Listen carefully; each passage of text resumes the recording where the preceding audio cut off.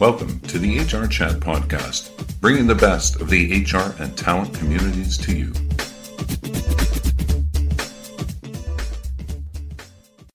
Welcome to another episode of the HR Chat Show. I'm your host today, Bill Banham.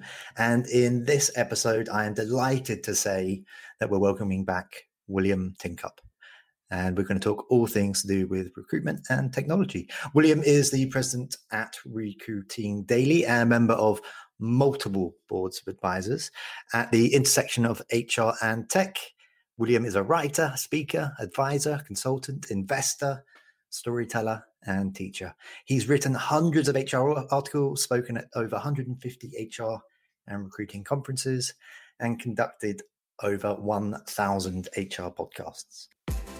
This podcast episode is sponsored by Virgin Pulse, the #1 global employee well-being solution provider, supporting 7.5 million members in 20 languages across 190 countries.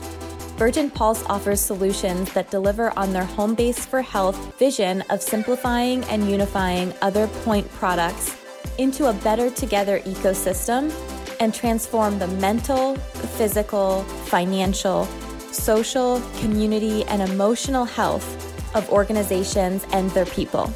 You can learn more at virginpulse.com. William, it's my pleasure to welcome you back to the show, sir. I'm happy to be here, Bill. Thank you for having me on.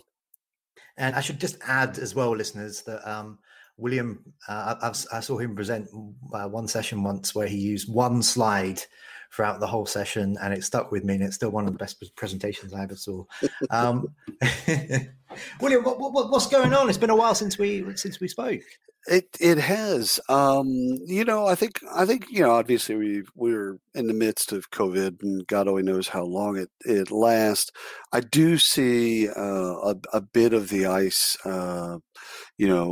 cracking a little bit, and people looking at technology. They're looking to hire. In fact, I had a gal tweet to me yesterday. She's got 80 open recs and 2 recruiters. So completely overwhelmed with now that they've reduced staffed and reduced their hiring team and all that stuff. And now she's got it to hire, ramp back up. And she's got literally another recruiter with her. So she's got 40 recs a person. So, it's a good thing on one level. Like, okay, hiring's happening again, and hiring has been happening throughout this process. Okay, now what do we do? How do we kind of get back into the business of, hiring sourcers and recruiters, and how do we, bring that talent back on board? I'm starting to see a bit of that, cracking, and that's a good thing. And I'm happy that I'm seeing some of the technology purchases and implementations. So it's not the breakneck pace that we were, accustomed to in December and January, early January. But at the same time, it is happening. Hiring never stopped, especially for some industries. Hiring just ramped really, really far up. But for a lot of folks, obviously, in America, as many people that went into an unemployment and a number of people that are unemployed right now, these are high numbers. But I think we are starting to see some of that starting to kind of come back a little bit, which I'm excited about. Yeah, hopefully there's a big rebound, and we're going to talk a bit about that later on, William. But I wanted to pick your brains. You recently hosted the HRTX Virtual Summit back in early September, 9th and 10th, I think it was. You hand-selected 18 of the highest-rated trainers that you've worked with over the last 12 months, like the awesome Carmen Hudson and Katrina Collier, who the audience over in the UK will be aware of. And you built a virtual sourcing event around them. The event attracted over 3,000 attendees. Tell our listeners all about it. Yeah, it's a really interesting concept, because what we wanted to do is not just do topical training. So our events are training and not conferences, and the difference being real tactical things you can use tomorrow, whereas conferences, as you well know, some of it's intellectual, it's academic, it's trying to get you to think, etc. These are really tactical things. But what we wanted to do, and what we achieved in September, was you bring a rec. So the audience gets to bring a rec that they have open, and the sourcers then take that rec and show people how they would source for that rec. So it's real specific. When people would show up with, I'm looking for a software engineer in Topeka, Kansas with 3 years of, Defense Department experience. Okay. So then, Carmen or Jer, or Katrina, they would then take that rec and right in front of people, show them how they would then go and try and find candidates for that job. And so it was live in front of people, and not training based on a topic. Like we've done a lot of training, how to source from Facebook, how to source from TikTok, how to source from Instagram, those types of topical sourcing training. Those are great. And those will continue to be great. This event, we wanted to, over 2 days, we wanted to do something completely different, where we said, okay, audience, you bring, your hardest challenges to this group of people, these 18, expert trainers, and then let them show you what they would do with that in real time right in front of you. And it was magical. Okay, wonderful. Thank you very much. I'd like to get back to talking a little bit about the jobs market with you now. We'll try and make this a positive interview today, William. But we should talk about the way things look right now, and how a lot of people can get out of a sticky situation, and how recruiters and managers can find the best talent. Paint a bit more of a picture for me in terms of what's happened since February, March to the job market, and how is it rebounding now? So we're recording this interview in towards the latter part of 2020. People are hoping that by the holidays at the latest, they're back in work, and employers are hoping that they've got all their processes in place where they're future-proofed against a potential second wave. Just talk to your audience for a minute or two, if you don't mind, about what the heck's happened, but also what they can expect to see. Well, I think, from my perspective, I think one of the things that you get is you get, from a knowledge worker perspective, is you've got an opening now that we've proven to ourselves that for the last, X number of months, we can do a job. If it's outcome based, we can do a job from anywhere in the world. And the miracle that just happened, that we're probably still not consumed yet, is that now you can apply to jobs anywhere in the world. And employers can hire from anywhere in the world. Whereas before, we would have looked at jobs, if we were in Toronto, we would look for jobs in Toronto, because we would occasionally go into the office or occasionally meet for the team and things like that.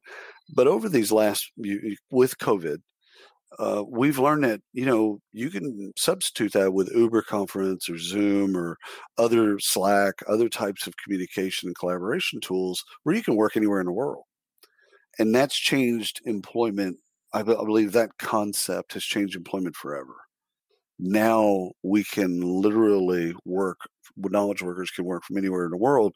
So the aperture of hiring and for candidates from both sides. So now hiring managers and recruiters and sourcers can look at a much wider aperture, and candidates can look at a much wider aperture, which will help hiring, because now people, instead of thinking that they have to hire within a certain geography or zip code or postal code, now they don't have to, and candidates will do the same. So the good news is we would have eventually gotten to this place. COVID sped all of that up for us. So it's a lot of people were sick, a lot of people passed away, a lot of hardships with recessions, and so all of that being said, and not to diminish any of those things, we've gotten to a much better place employment wise, because now we're not tethered to location. So the upside for everyone listening is that, your prospects, your future prospects for jobs now just got much brighter and much wider than they were, let's say, December of 19. So I think there's a tremendous, positivity to that we haven't, quite unearthed yet, because of all the things that are going on in 2020 and have gone on in 2020. I think one of the things that, with that is that companies went through, they kind of reacted, maybe even overreacted at the beginning of COVID and cut deep. And the idea was, instead of doing 1,000 tiny cuts, make one drastic cut and hope you don't have to cut again.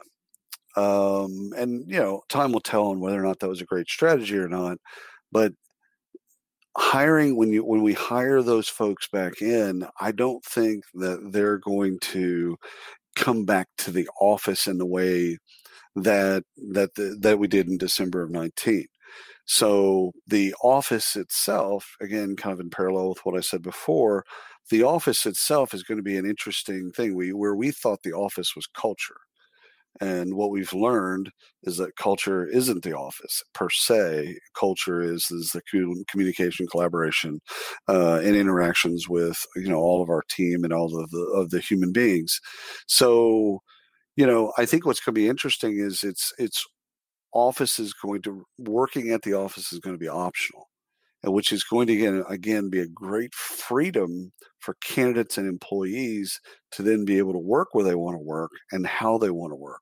So if they want to go to the office, let's say they've got 2 kids under 5 and they've got a nanny, they want to go to the office so that they can kind of go and be away from that, great. Or they're extroverts, they want to go to work. But if they don't want to, they don't have to.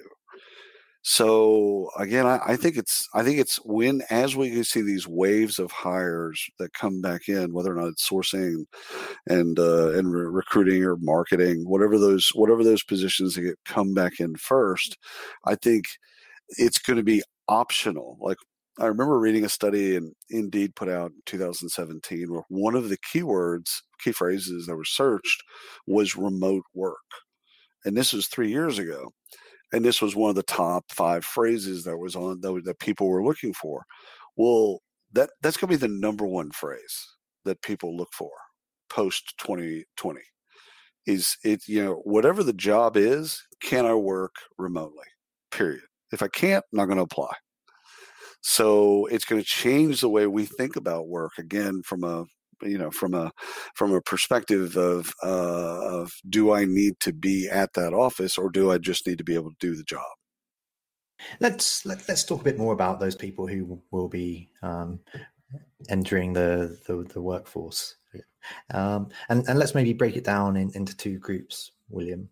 Those with prior experience, and perhaps those who were just about ready to enter the workforce for the first time or following an internship. So the Gen Zs.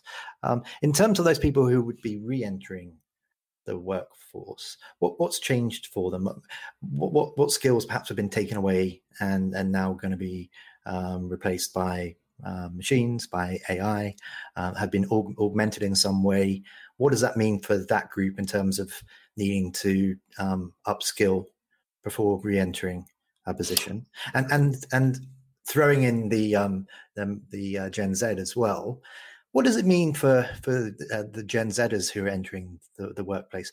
Actually, is this going to be a huge competitive advantage to them, because they would never have known anything else? Okay, so they'll be going in expecting to be a bit more agile in the way they work, in terms of working in an augmented environment, being prepared to maybe take a role which is perhaps more uncertain. It might not be a direct employee role. They might be jumping in from the gig economy standpoint. Talk to us about those 2 different groups with very different expectations now. So Gen Z, being digital natives, to your point, are not threatened by technology. So I think your intuition is spot on. They've grown up with Siri. They've grown up with the internet. They can ask Google anything they want to. They're just not things that are automated, things that are ubiquitous, are natural to them, and so they're not going to see them as a threat. Okay, so the upside for Gen Z is technology and enablement and automation and all of those things.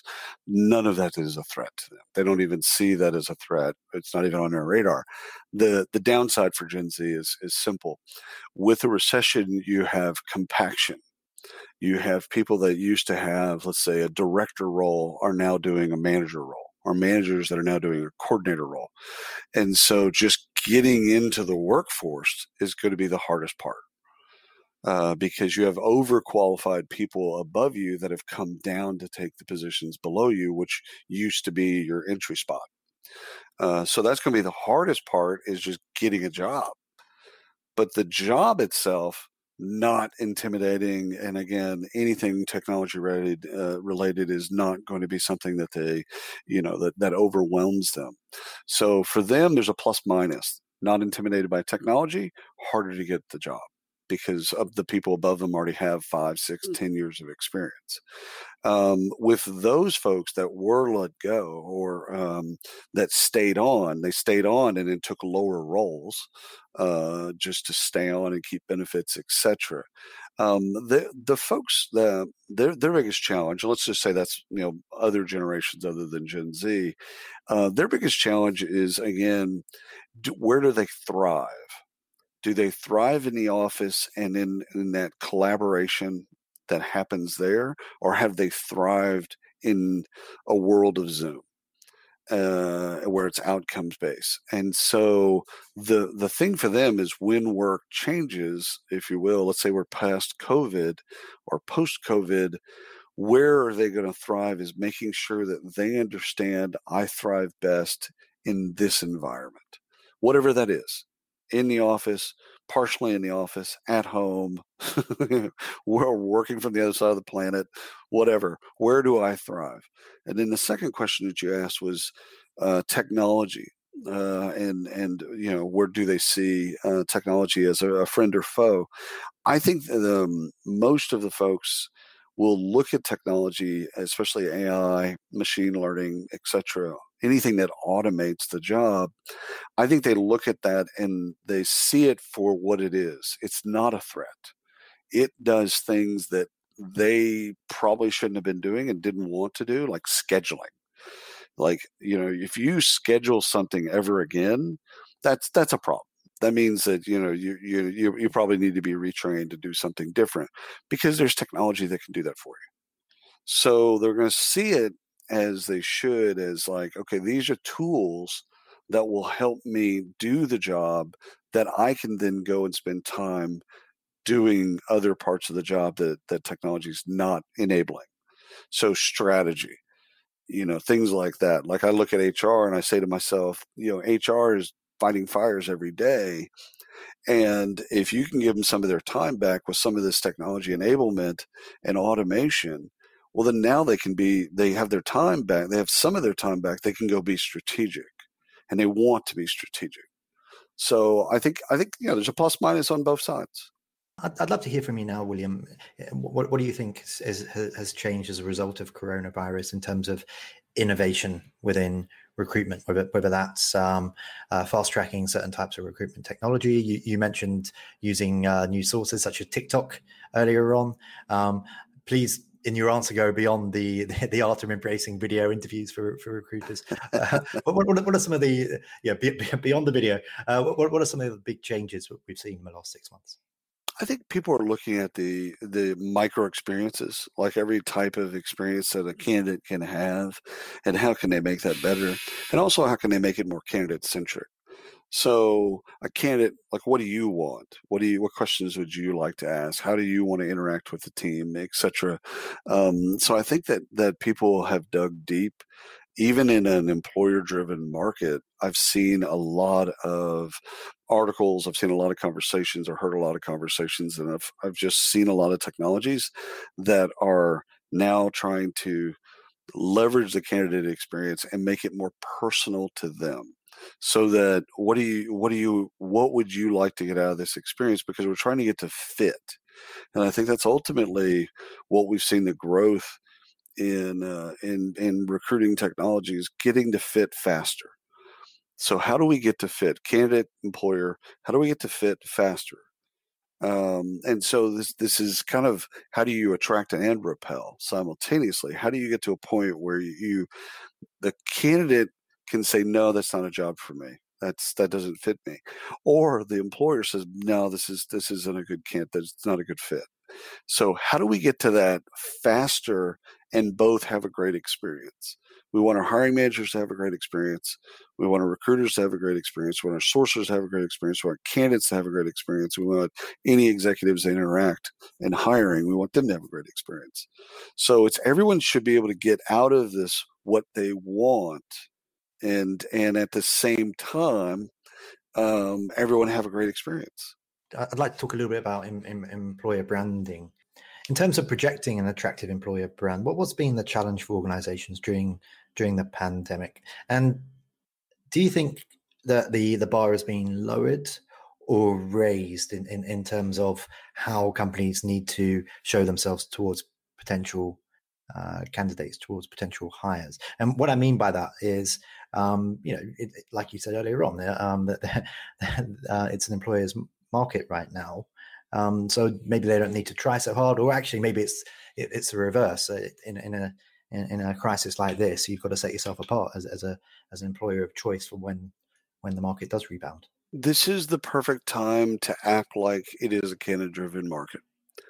So what I mean by that is, this is not the time nor the place to regress into old habits where we treat the candidate poorly. And the main reason for that is that it isn't going to be that long that this is this way, A, and B, that we live in a much more transparent world than we did than the last time that we had a recession. So the last time we went through, the Great Recession here in the United States, it was less, the social was there, but it wasn't as ubiquitous as it is today. So one of the things I would tell people is you need to act like you're in a hyper-transparent world. Yes, there are more people applying to the job than there was in December. Fantastic. Treat them carefully. Be nice to them in all ways, shapes, and forms that you can, so that, again, just because there's more people that apply, you're going to want to have great relationships with those folks. And again, maybe not for that job, that moment, but you're going to want to build those relationships for the moments in which you need to go and hire 1,000 engineers, in one quarter. You're going to want to have great relationships with people. And that's predicated on how you treat them now. If you treat people well now when you don't have to, then they're going to remember you. And they're going to have a positive brand experience. And so my advice to employer brand and recruiters right now is just act like it's still December of 19. And don't let your mind, even though you're having more people apply to the job, don't let your mind slip into bad behaviors. We are coming towards the end of this interview, William. Before we wrap things up, tell us a bit more about Recruiting Daily. What's happening over there at the moment? Have you got any more events coming up? You've got some pretty amazing podcasts which are getting launched all the time. Tell our listeners a bit more about all the wonderful things that they can check out over there. Yeah, the podcasts are great. I do a lot of topical podcasts, which are just fun, taking on specific topics and kind of tearing them down. Doing a podcast called the Use Case Podcast, which is really, I'm trying to get at the heart of how people buy technology. So like, what is the process, when the vendor's not there, what happens? So that's kind of a fun bit. We have 2 events, one in November, one in December. Again, training events, sourcing training events in particular, and always looking for great content. So if anybody would like to write about, opinions or things that they have going on, I always like people that challenge kind of the status quo. Like, I don't understand why we do it this way. Like, who decided that? So I love those types of articles. But things are going well. It's a good time to be in talent acquisition and be studying talent acquisition, because there's going, as you've already alluded to, there's so much change.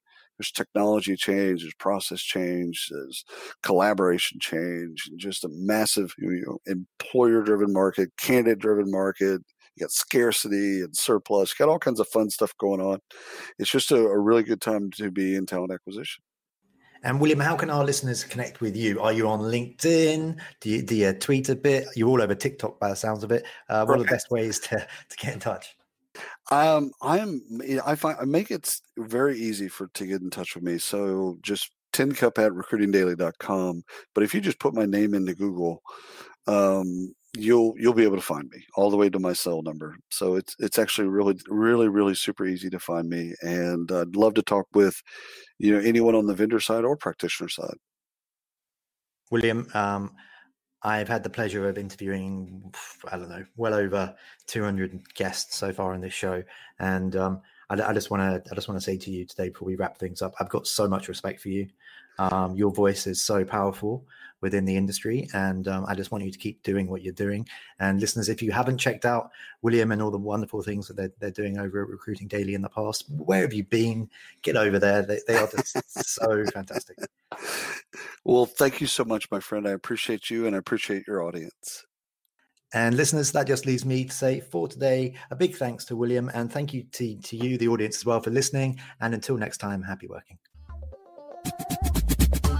Thank you for listening to the HR Chat Podcast, brought to you by the HR Gazette.